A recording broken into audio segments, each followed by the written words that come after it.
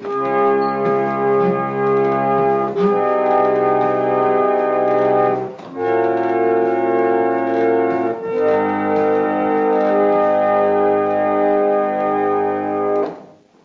and welcome to Ipse Dixit, a podcast on legal scholarship.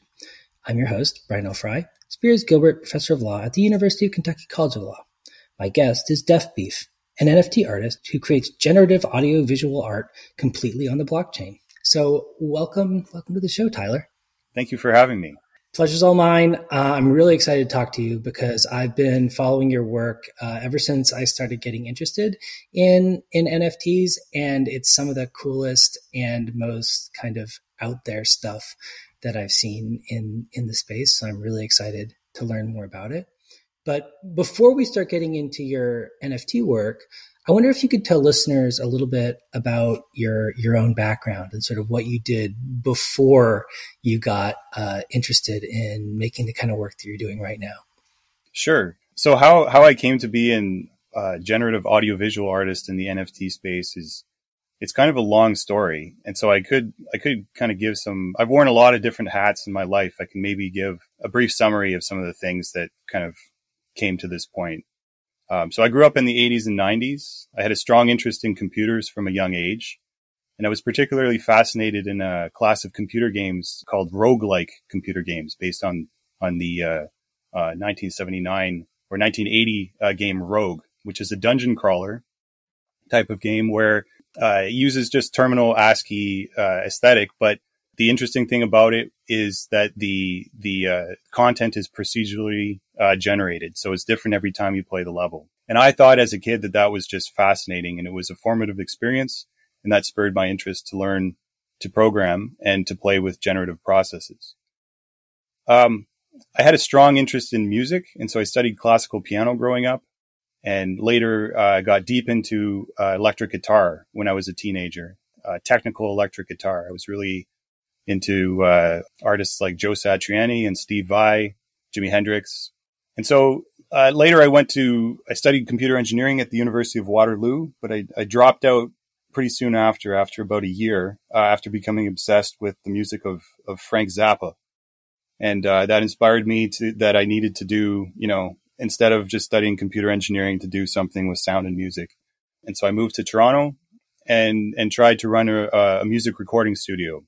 And I did that for a few years, playing in different bands, recording a lot of bands. I think I recorded over 300 or 400 bands in my warehouse studio, and realized that I was more interested in music technology. And I guess somewhat naively, I decided to return to study electrical engineering at the University of Toronto in an effort to learn as much as I could about electronics and mathematics and physics of sound. So I didn't really quite find what I was looking for creatively in that experience. But I definitely learned a lot, and it was really foundational knowledge that came up later. And I also ended up at the University of Toronto in grad school. I ended up in the computer graphics and animation field, in the CS department, specifically working with simulating physical systems to animate natural phenomena. So I developed a novel method of fluid simulation. Things like water and gases and liquids and smoke. And I published a paper about that at SIGGRAPH. And then subsequently, I dropped out of the PhD program to pursue other creative endeavors. And so from then, I've done various things. At that point, I got married and had kids. And so kind of went under the radar. And for the past maybe 10 years, I feel like I've been living a little bit under a rock. In that time, I've done a bunch of things. I developed an interest in metalworking and blacksmithing that I did initially as a hobby, but that eventually turned into a full-time business making forged jewelry. So men's wedding bands made out of alternative materials like titanium and stainless steel. So that's what I've been doing full-time for the last 3 or 4 years. Around the time of the pandemic, it was really difficult with time constraints with 2 young kids and everybody being at home and trying to work. And so I was feeling a lack of agency, not being able to have my kind of me time for a creative outlet. And so I started, for whatever reason, I decided that I was going to spend, as a little rebellion, steal a few hours in the evening and try to work on something creative. And I chose to try to do sound synthesis using a minimal tool set. So what I discovered that at that time, modular synthesizers had come back into style during the time that I was living under this rock, these things happening. And so I developed this art practice of writing computer code to implement automated systems that synthesize and generate sound and animation. And I use these systems as tools to explore aesthetic possibilities. So this is broadly known as generative art. But a key aspect of my particular practice is that I've intentionally chosen a very basic tool set that is fundamental. You could even say primitive. So I use just an old laptop in a very conservative programming language that's called C language. And this language hasn't changed in decades, and yet it remains widely supported due to its essential nature.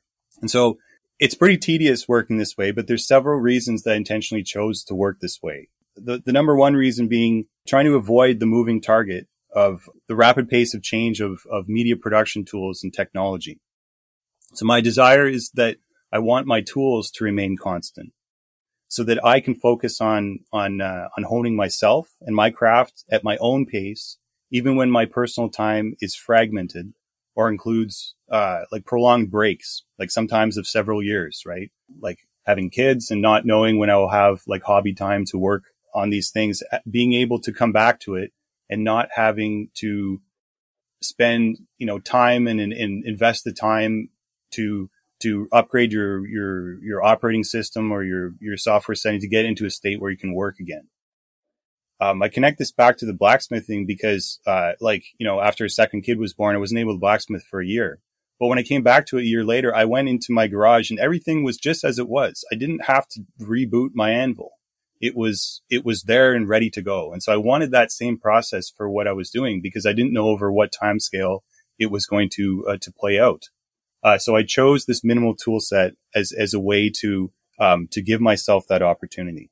And so the second reason that I work is because I want to maintain an intimate relationship with the underlying medium. So I conceive of my process as directly manipulating raw digital information, sequences of numbers that correspond to perceptual signals, either sonically or visually. In my past experience with engineering and music technology, as well as ongoing experience doing this, it aids me in understanding that mapping between signal representations and their perception. In contrast, off-the-shelf systems, they must necessarily work at a higher level of abstraction to benefit less technical users or time-sensitive commercial use cases. And this kind of imposes or encourages certain forms or processes, but limits or inconveniences others. And so making one's own tools, it's more tedious, it's more prone to error, and it's riskier, but ultimately it allows a greater chance for a unique expression. So I understand when I'm doing this that I'm reinventing the wheel, and I could easily like take pieces and from off the shelf systems or open source or whatever and use them, but that's not what I want to do. Like I want to reinvent the wheel for an exploratory journey and to question what I thought that I know or that I don't know, and in the process knowing that I'm going to come up with something. There's going to be some output.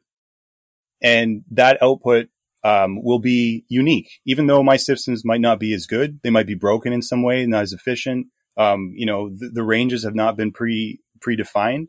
When you use a synth or you use a plugin or or a plugin in Adobe or something, there's been a designer that's set the ranges of that plugin. It goes from 0 to 10, right? And because you want that range to look acceptable. They're not going to ship a product and then when you turn it up to 10, it just goes absolutely ballistic and then you have some unusable output.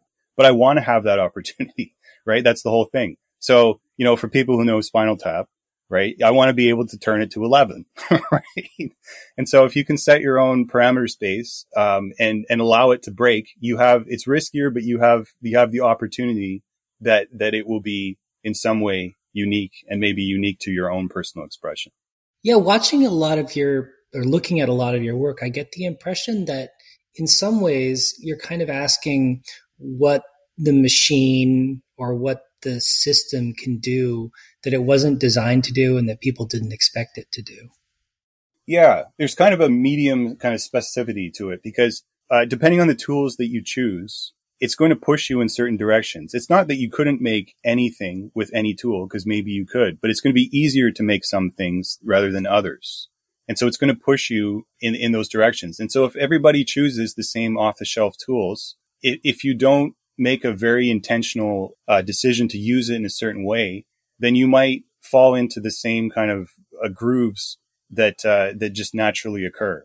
And so like adopting my interface to the computer is through typing, right? So my process is like this. I write code, I run it. It's not in real time. Okay. I run it. Then it gives me an output and I see that. And then I go back and I make changes to the code and then I iterate. Now this is different than when you're using like a synth or some real time process where you're twisting knobs and things are happening in real time. It's a non-real time process. And I do that intentionally because it gives me time to consider. I think that I find myself thinking more about like compositional and structural aspects instead of, just twiddling presets and then hearing the sounds immediately. Maybe people that are into synths would understand this, but you find yourself a lot of times you're just kind of twiddling things and you don't ever get to making some type of like higher structure. And so I find that working in this way, it forces me to think about that structure and about, okay, how do I want things to change over time? And like, how is that going to play out? And writing it in code is it's just a different sort of paradigm than like improvising it on the spot or other things. And the use of code constructs like repetition and looping and these things will give rise to structures that you otherwise wouldn't really have considered. And so you just kind of put it in there and see what the computer spits out and then select from those things, right? You're giving yourself these options. You're leveraging computation for the computer to be able to present to you many, many different options. And then the artist part in it is kind of more of a one of selection or curation. And then taking that and iterating on tweaking that to get to, some new space that you might not have considered otherwise. When you make changes in the code, as I understand it, usually more or less kind of what's going to happen. Do you always know exactly what the result is going to be? Or is it sometimes surprising what the output looks like based on changes that you make in the code that you've written? So it can go either way, right? And most generative artists will tell you that the reason, the motivation for working this way is because of the exploratory nature and the opportunity for a surprise. And so sometimes you want things to be, you might have an idea generally of where you're going, but you don't end up there at all. You end up in somewhere like way off the beaten path, which is fine, right? And so your question was kind of like between these things of like control and randomness, right? And both are good. Like once I find after doing this exploratory journey for like, when you're dialing into the very final result, then maybe you're looking for something specific and you're iterating on constraining the parameters to achieve that result. But like along that path, there's a huge amount of serendipity and randomness involved. And that's a big motivation, I think for the generative art process. With respect to the aesthetics of your work, I see reflections of the work you're doing now in some of the stuff that you were talking about in your paper 10 years ago. It also reminds me in a lot of ways of abstracted, often computer assisted or generated art, especially audiovisual art, experimental film art that I've seen from the 50s, 60s, and 70s. A lot of those artists were working kind of in a very kind of hands-on, code-oriented kind of way. Was that a kind of way of working that was interesting to you in thinking about developing the aesthetics of your own practice? Sure. I think there's two questions there, right? I'll talk about one part and then I'll talk about the other. So yes, the system that I developed for fluid simulation it was about 10 years ago that I developed and published that at SIGGRAPH. That features in the fifth series that I did, the Advection series. And so that system is it's kind of like has like a personal, like meaning to me, because I spent 2 years of my life, developing it. And it didn't have, there were unique things about that system within the literature of computer graphics about fluid simulation. It had unique, trade-offs, but it wasn't like perfect for an industry setting. Like it might not be used like in a feature film, for example. The trade-offs were not for that. There's some more heavyweight, kind of not as elegant but useful methods of simulating those natural phenomena for use in blockbuster films. But there was something that was very simple and elegant, and it was true to the process. It was true to like how I conceive of. There was an elegance to it that attracted me, and I only wanted to do that, and that was part of why I left the PhD program, because I didn't want to push it outside of that. And so I was very pleased to be able to use that in a generative art context as part of this series. Okay, so the second part of your question was about the methods of how people used to do code computer graphics like long ago. And yes, that was an inspiration, particularly so Max Matthews, who worked at Bell Labs in the I guess it would have been 60s and 70s. And so he was working on speech synthesis. And speech was a huge thing, obviously, for, telecommunications and being able to compress voice signals and synthesize speech. But as part of that, kind of in his spare time, they had a lot of leeway at Bell Labs. He developed the first music programming language, right? So it was specifically for that. And the way that it would have been worked back then, it would have been the same thing. It's not real time. You have to develop it in advance, and who knows how long you have to take to allow that synthesis to occur, and then to go back and to iterate on that. It was a slow process. The same thing with computer graphics as well. Larry Cuba was an inspiration for me as well. And so his abstract visual work, digital visual work that he was coding, the process to do those things, it takes a long time. It took him years to make those animations. And so, that definitely plays in. Animation in general, is stop motion animation is something that's informed my work. Like I have something about, I'm drawn towards the ascetic, kind of hermetic, slow, tedious processes that come up, the way the workflows that, often by either like one or maybe a small group of people, and taking years to make a stop motion animation. And just having that concentrated energy, it's part of the work. When someone sees the work and they know about how it was made, then I think that it makes it much more powerful. When I watch a Bruce Bickford animation, who was an stop motion animator that worked with Frank Zappa, to think of how long it took him just from, singular concentration to make those animations, and then watch them and knowing that there was no other way that animation could be produced, right? You could not produce that animation in any other way. The only way you can do it is to have one person spend 5 years of their life doing that so that we can watch a 30-minute animation. And that's something that makes it unique and special. And so that does inform my process. Can you talk about kind of discovering crypto, the blockchain, and NFTs, and eventually seeing those as appropriate medium for the kind of work that you were doing? Was it immediately obvious to you that this was a kind of interesting space, or did it take a while for you to see it as a place you wanted to be working in?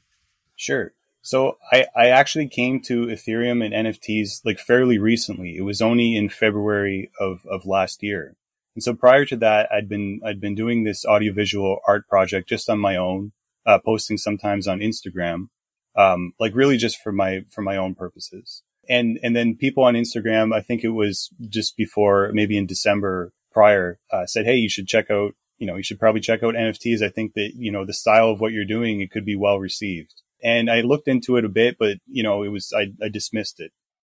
And it wasn't until February of that year that I saw some generative artists that were beginning to get traction, and in particular the Artblocks platform, which really made me understand kind of this unique intersection of generative art with blockchain technology, because it really is, it's lightning in a bottle. Like this intersection of generative art as compact systems that can produce artworks, and having that intersection with blockchain technology is kind of a natural one, it seems. When you saw it as a medium you wanted to work in, what were the aspects that were most exciting to you, and how did you adapt what you were doing to this new format?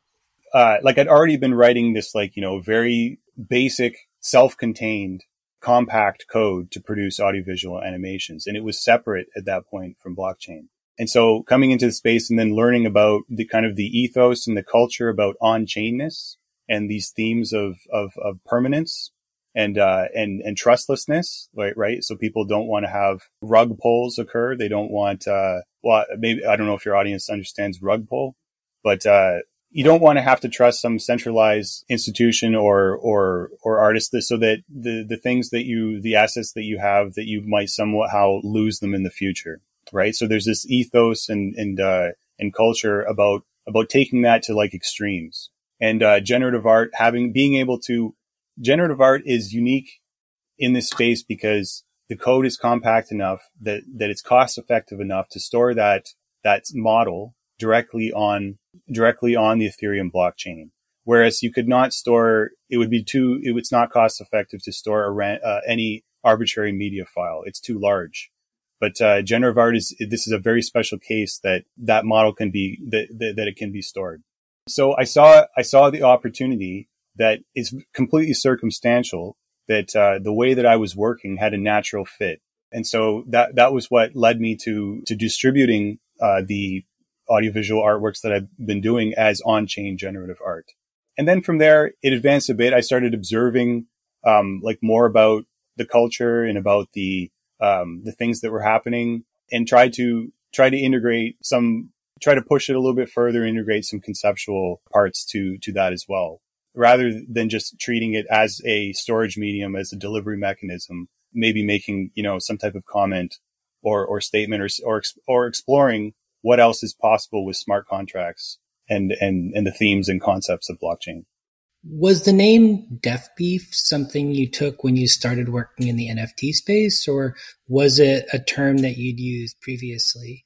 And also, for listeners who might not be familiar with hexadecimal technology, what does it mean? Sure. So Def Beef it predates my knowledge of blockchain. So before I discovered Ethereum in February, I'd been doing this audiovisual practice, and I'd started sort of building a brand. My eventual goal was maybe to release a record or have, some type of body of work. And so I wanted to brand it somehow and come up with a name for myself. And, so this is separate. This is separate from crypto, although it does have an interesting overlap that I can talk about. And so the way that I work, I'm working with low level computer code. And when you're doing that, you often are, you're working with the machine and which is in the binary number system. So the hexadecimal numbering system may be familiar to people in crypto because you see it all the time in your Ethereum addresses. And so there's 16 symbols rather than 10 in a base 10 system that we normally use. So those are 0 to 9, and then A, B, C, D, E, F. And so in hacker culture, there's something called hex speak, where you can make up words using only those symbols. And so there's many different hex speak words, but one of the more well-known ones is dead beef. So DEADBEEF. And so this is known within if you're of a certain generation, then you'll know this word because it became a convention that certain memory locations in a program that you were not using or shouldn't be written to, they would be automatically filled by the machine with that value, right? So it's a number. And so if you were to do a hex dump, like when you're examining your program memory, then you can see visually right away, it says dead beef, right? And so oh, well, I should not be writing there. And if you see that you've written there, you'll know right away. And the implication, it means that you'll crash your program and you will be dead meat. Okay. So there's this funny kind of thing. Now, I didn't want to choose dead beef because that's been used countless times by many, hackers. And I think there's like a music player system that has that. And so it's just, it would be indistinguishable. So I wanted some type of variation, and somehow I came up with deaf beef because I was working with sound. And so I thought that had an association with sound, and it sounds like it's absurd and makes people think when you hear that, it's like, what's that, deaf beef? And also no one had used it before. And so I could register the domain name and have some unique symbol that somebody could Google and find me. And so it was interesting because I had all these things ready to go circumstantially when I discovered Ethereum and NFTs in February. So I kind of had, it was ready. Like I came charging out of the gate only because of this kind of like really fortunate circumstance. It happened to overlap with the hexadecimal numbering system that everybody's familiar with in crypto. And so people have often asked me if it's a crypto reference, and it wasn't originally, but yeah, there is an overlap there. I mean, it struck me that there's an interesting parallel with what you're doing, putting your code on the blockchain in a place where my impression is it kind of isn't supposed to be, in a sense. Like you're kind of using the blockchain in ways that it wasn't necessarily intended originally to work, which kind of resonates for me with the way you describe the kind of meaning of deaf beef in a programming culture. Yeah, I'd never really thought about it like that, but that's true, right? The kind of hiding things and storing information in hidden places where, it maybe not should be. And I haven't really considered that, but that kind of, it also has the banner image that I have for deaf beef. There's a little bit of a kind of an aesthetic quality that maybe overlaps with graffiti. And, I've often thought that it would be neat to have that, graffitied somewhere. And that might have some type of association with like, storing information or putting it where in a subversive way where it should not be. So yeah, that's an interesting point. When you initially started releasing your work as NFTs, how was it received, and sort of how has its reception developed over time? I think I was very fortunate because the groundwork had already been laid for on-chain generative art, right? By, Autoglyphs from Larva Labs and art blocks, of course, right? So in a way, the reception of my work at the beginning was good because it was standing on, those shoulders. But it was different enough. But I'm just saying that, it was well received at the beginning because of that. How has that changed over time? I feel really fortunate and grateful that my work has been well received, and it's been kind of a whirlwind of experiences. It's only been, 8 months or something. And, so I'm really surprised and, kind of in shock about its reception. I think that, beyond the generative art, on-chain generative art aspect, I think partly the interest in it has been from the things I described previously about either conceptually using parts of the blockchain or taking some things maybe one step further in terms of programmable media and having other users be able to interact with those generative art pieces. So it seems like you have a really engaged collector base. When you communicate with them or you hear from people about what they find exciting and intriguing about your work, what kind of things do you find people reacting to, and sort of what kind of response have you gotten from the people who are kind of your biggest fans? I think people like it for different reasons. It's hard to say that there's one thing that or one theme that comes with like feedback from people that enjoy it. Like I try to include a lot of different kind of references in my work. And so there is this thing tying it all together, and that's the process, right? I think people identify with the process. Before like all this stuff happened, like recently with all the attention about generative art has always been sort of a participatory activity. And there's a culture of showing things and sharing things. And like my experience with generative art always has been, when people see it, or I see generative art, it's not necessarily because like I like it. It's not necessarily that I want to buy it or hang it on my wall or do or anything like that, but it's that I want to do it. And that's the same reactions. I think that's the biggest reaction that I get from people, is that they want to participate somehow in doing this because there's this motivation to explore, to tinker. And so I think that there's maybe that theme is probably the strongest theme that I would say that makes people interested in it, because it's about how it's made, and for people that like to make things or to think about those processes, I think would be the strongest one. But people like it for other reasons as well. I think that maybe the aesthetic of it, there's some retro nostalgia for some of it, but not only that, I think it casts a wide net. There's people that are really, that like it just for very purely technical reasons. And, there's people that like it, because they're familiar maybe with some of the aesthetics and how that made them feel when they were younger. And there's people that like the conceptual, part of some of the work. I wouldn't call myself predominantly a conceptual artist. And so not all of the work is conceptual. A lot of it is just aesthetic.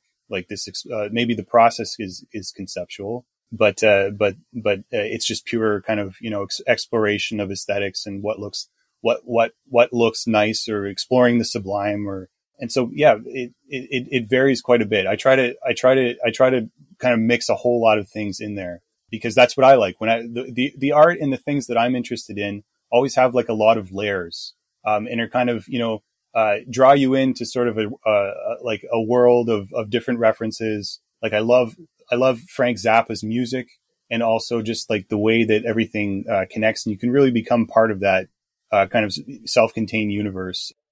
One of your more recent pieces works with degeneration, with the piece degenerating every time it transfers.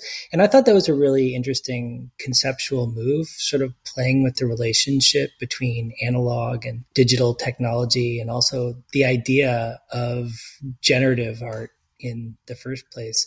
I wonder if you could talk a little bit about sort of what you saw the role of that move as being in your work. Sure. So that series is called Entropy. And so maybe I'll describe it a bit. And so it's an audiovisual artwork, generative artwork. And what, it's made to look like analog media, maybe recalling some references of old film. And when the NFT is transferred, there's a counter that's incremented in the smart contract, and that information is fed to the generative process, and it tells it to degrade it in a sense. So it's an artificial degradation process that makes it look like the same way that analog media might look when it's repeatedly copied, right? And it will progressively degrade over time. And so how did I come to doing that? Well, I knew from the start with like my generative art is about systems. And so it has inputs, and it has a model, and it has outputs. And the paradigm of generative art on the blockchain has been about a single random input that, gives you a unique art piece. But I knew from the start, and many people have been exploring this, the idea of programmable media. And so being able to have other inputs influence a model, right? And so I was just circumstantially early in the space. But those things were wide open to be explored.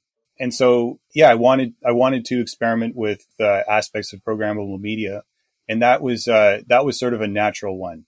I'm not going to claim that that's like the idea of an artwork degrading is a concept that's very old, been used many times.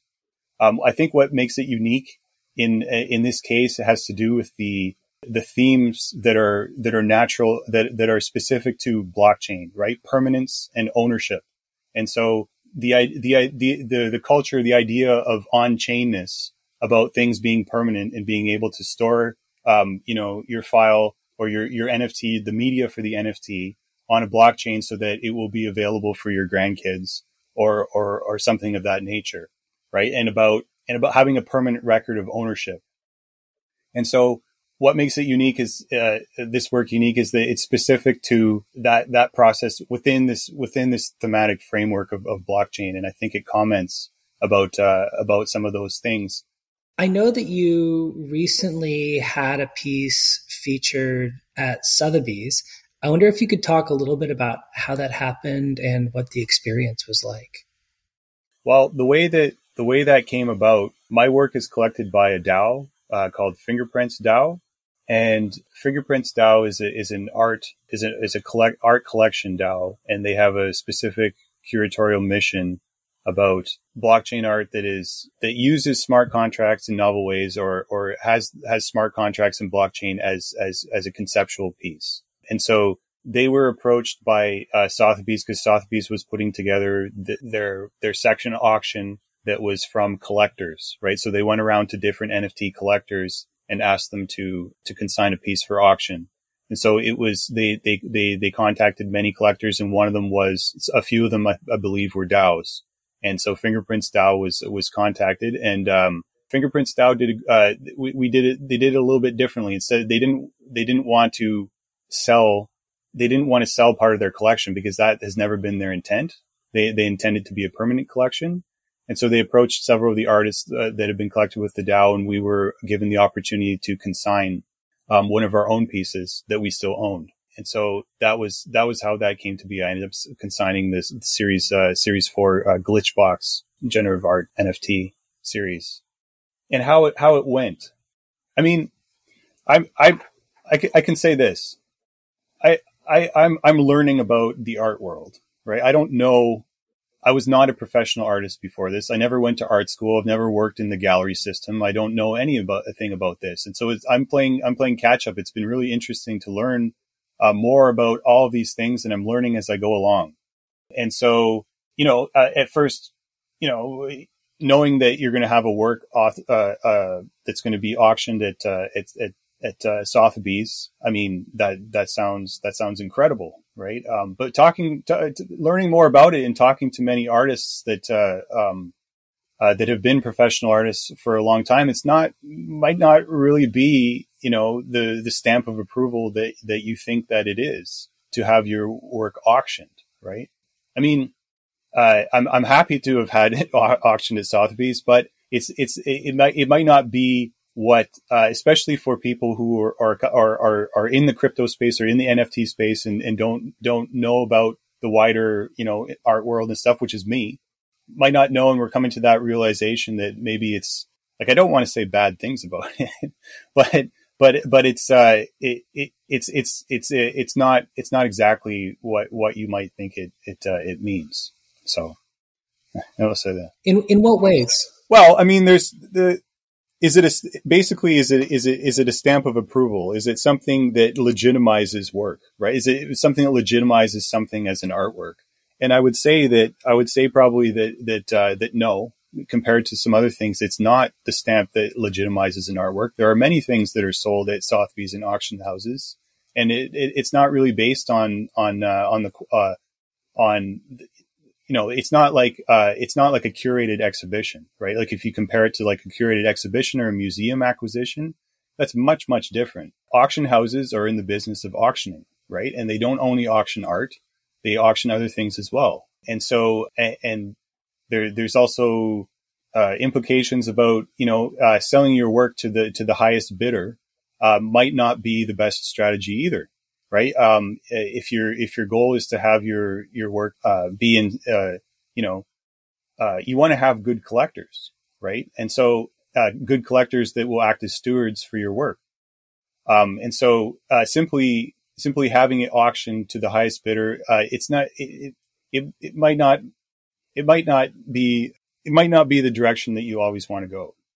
So I guess my takeaway from this experience is that it was a learning experience. And I mean, I can't really, I'm not going to cry about it either, because I mean, it's weird for me to be saying these things, because I auctioned a piece of my work for a substantial amount of money. And to ask me last year that if anything, for these things to happen just feels crazy. But I also have to be truthful about and honest about what I'm learning and how, these different things that are happening. So I feel like I got to say it. So, well, so I'm really interested in that, the things you've learned in the course of the last really kind of dramatic year of changes, how has that affected the way you think about the work that you're making, about the way you present it to the world, about how you hope people see it and understand it, and what you kind of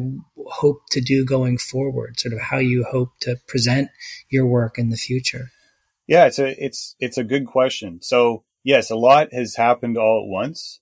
And, I was doing this before without any kind of intention of any monetary gain at all. Like it was just an activity for me. I took it seriously, but it was not to be able to sell it. I wanted to share it. Right. That was the one thing. So the exposure that I seem to have instantly got through being circumstantially present at this, this time of upheaval, and being able to have that exposure is amazing. And the networks that I've built and the other artists that I've met. But it's funny because, I was posting this stuff to Instagram last year, and I have a Bandcamp page with these things on it. And the other day, like, someone paid me $5 on Bandcamp. Right. So it's really surprising to me the amount of attention that you will get because of like a news headline about a price. Right. Like that amount of attention that you can get from that is like revelatory, and it speaks to something. Now, how this is going to play out in the future, like, I'm very happy for this experience. I don't have any expectations about, like, where it goes. I'm kind of learning as I go along. I want to be able to continue to make work, to give myself the opportunity and the time to have the same type of workflow that I did have before. Because paradoxically, I have less time to work on art than I did at this time last year. Even with the success that I've encountered. And so what I want is to be able to get back to an art practice and guide it based on that. And whatever happens, like, in the market, I'm not really going to let that sort of influence how I work moving forward. Could you say a little something about your first NFTs project? Because it seems to me that a lot of those pieces and that project as a whole reflects a kind of interesting perspective on thinking about engaging in a market as it's developing and thinking about what it is, what it could be, and what other people are doing with it. Right. Okay. So I'm not sure if people heard about, you said the first NFT. So what this is it's actually the title of an NFT collection that I made in September, and it's called Firsts. Okay. And so this collection it's a collection of generative texts, 5,000 generative texts that are generated within the smart contract. So it's kind of self-contained, and it produces a random sentence through a random collection of pre-written snippets. So you can think of it like Mad Libs. And it commemorates and ridicules many aspects of NFT crypto culture circa September 2021. And so that includes the overplayed notion of an NFT being first at something in a very specific category, or how different players try to use that narrative to thinly justify the importance of something in order to cement their investments or their status. Maybe I'll read a few of them. I have a few of them here just to read so people can get a flavor of it, right? So this is what your NFT would be. It's just a sentence on a black background. The first user curated generative mathematical smell-o-vision NFT on Binance Smart Chain to be sold at Christie's. Okay. Next one. The first deflationary Windows 95 screensaver NFT on Ethereum deemed culturally significant by a DAO vote. 3. The first techno-utopian dick pic NFT deemed a historical artifact by the SEC. The first pixel art NFT to run a 4-minute mile. The first edible conceptual art NFT to complete a transatlantic flight. The first female AI chatbot NFT deemed to be MoMA material by the Crypto Nouveau Riche. Okay, so that kind of, like, just through example, you can get sort of an idea. The thing that ties it together is the satire of things being first, and trying to use that to. I mean, it's legitimate. We want to know what was first, maybe for historical purposes, and for that, that discourse. That's important, especially if it's important categories. But the part that's funny and I think deserves to be ridiculed is, trying to be first in a very specific category, and only for trying to justify the importance of it, like sort of arbitrarily, and trying to construct some type of status or commodity value based on that. And also having these narratives pushed by different people or institutions that kind of make fun of, right? Like my list of institutions or people are like the things that I said: the SEC, the Vatican, right? A crypto bro, a DAO, and like like what can we take at face value of what's being said in headlines or in Twitter threads and about the intentions of some of these things. So that's where it came from. In closing, Tyler, I mean, clearly your work is not, well, calculated in the bad sense. It's very calculated in a sense I like a whole lot, and is stemming from, a kind of experimentation that you were doing long before people started really paying attention, which I'm glad they did. But based on that, like based on what you've done so far, based on kind of your perspective on kind of this new market, this new interest in your work that's developed and sort of what you're interested in, like, where do you hope to go next? Where are your plans for your work in the future? What kind of stuff do you want to be doing?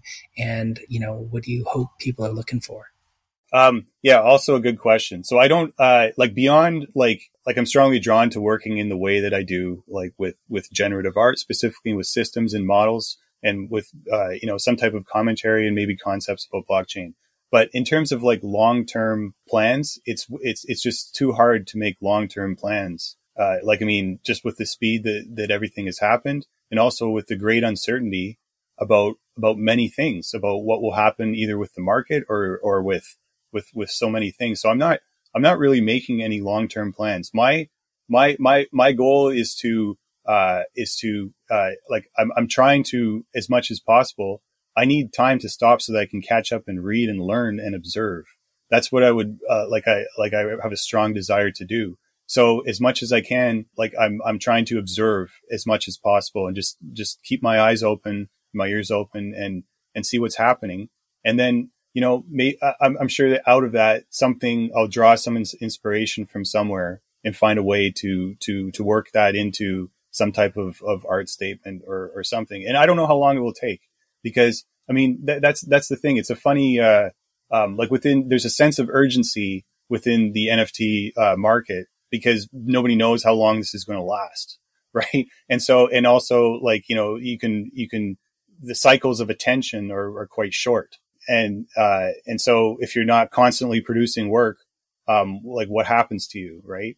And so I have to slow down. I can't keep up. And so I'm just going to observe, and we'll see what happens. And if it takes a year, then it takes a year. Right. But, I'm in that mode right now, that I feel like basically that I've been parachuted into new territory, and I'm like orienteering, like I'm trying to figure out my bearings and find out what is happening, learning all about everything. Right.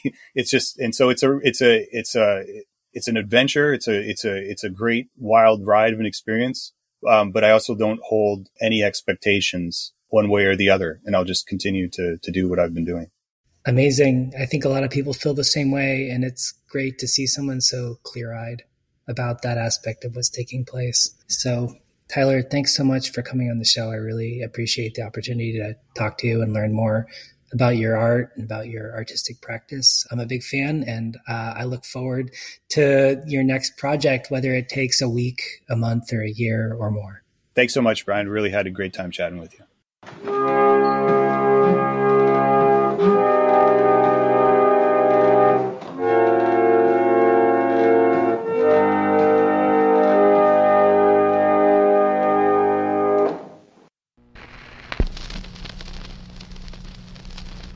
Give me your attention. This is the Signal Corps Code Aptitude Test. In this test, you will hear long and short sounds. This is a short sound.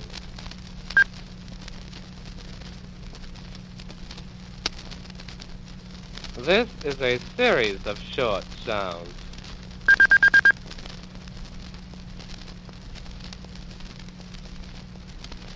This is a long sound.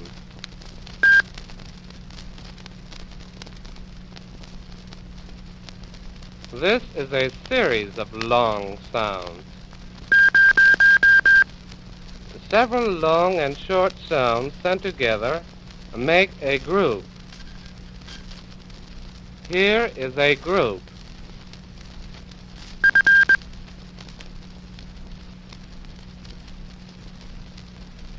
Here is another group. When this test starts, you will hear two groups of long and short sounds. The groups will be sent in the following order. First group, then a pause, and then the second group. You will indicate on the test paper whether or not the second group sounds exactly like the first. If the second group does sound exactly like the first, underline yes. If the second group does not sound exactly like the first, underline no. For example,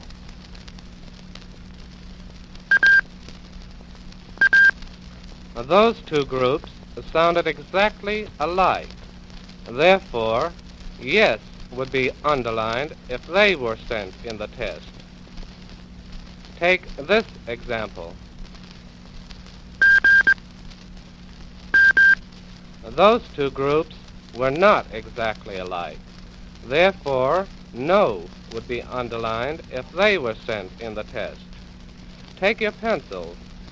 In the spaces marked practice on the first page of the test paper, indicate whether the groups that you hear are exactly alike or are different. Attention. First, practice pair. Those two groups were alike. Therefore, you should have underlined the word yes. Second, practice pair.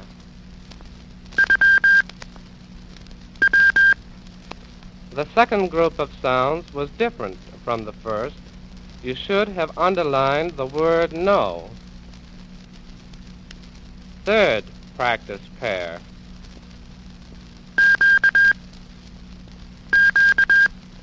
Those two groups were alike. Therefore, you should have underlined the word yes. Fourth, practice pair.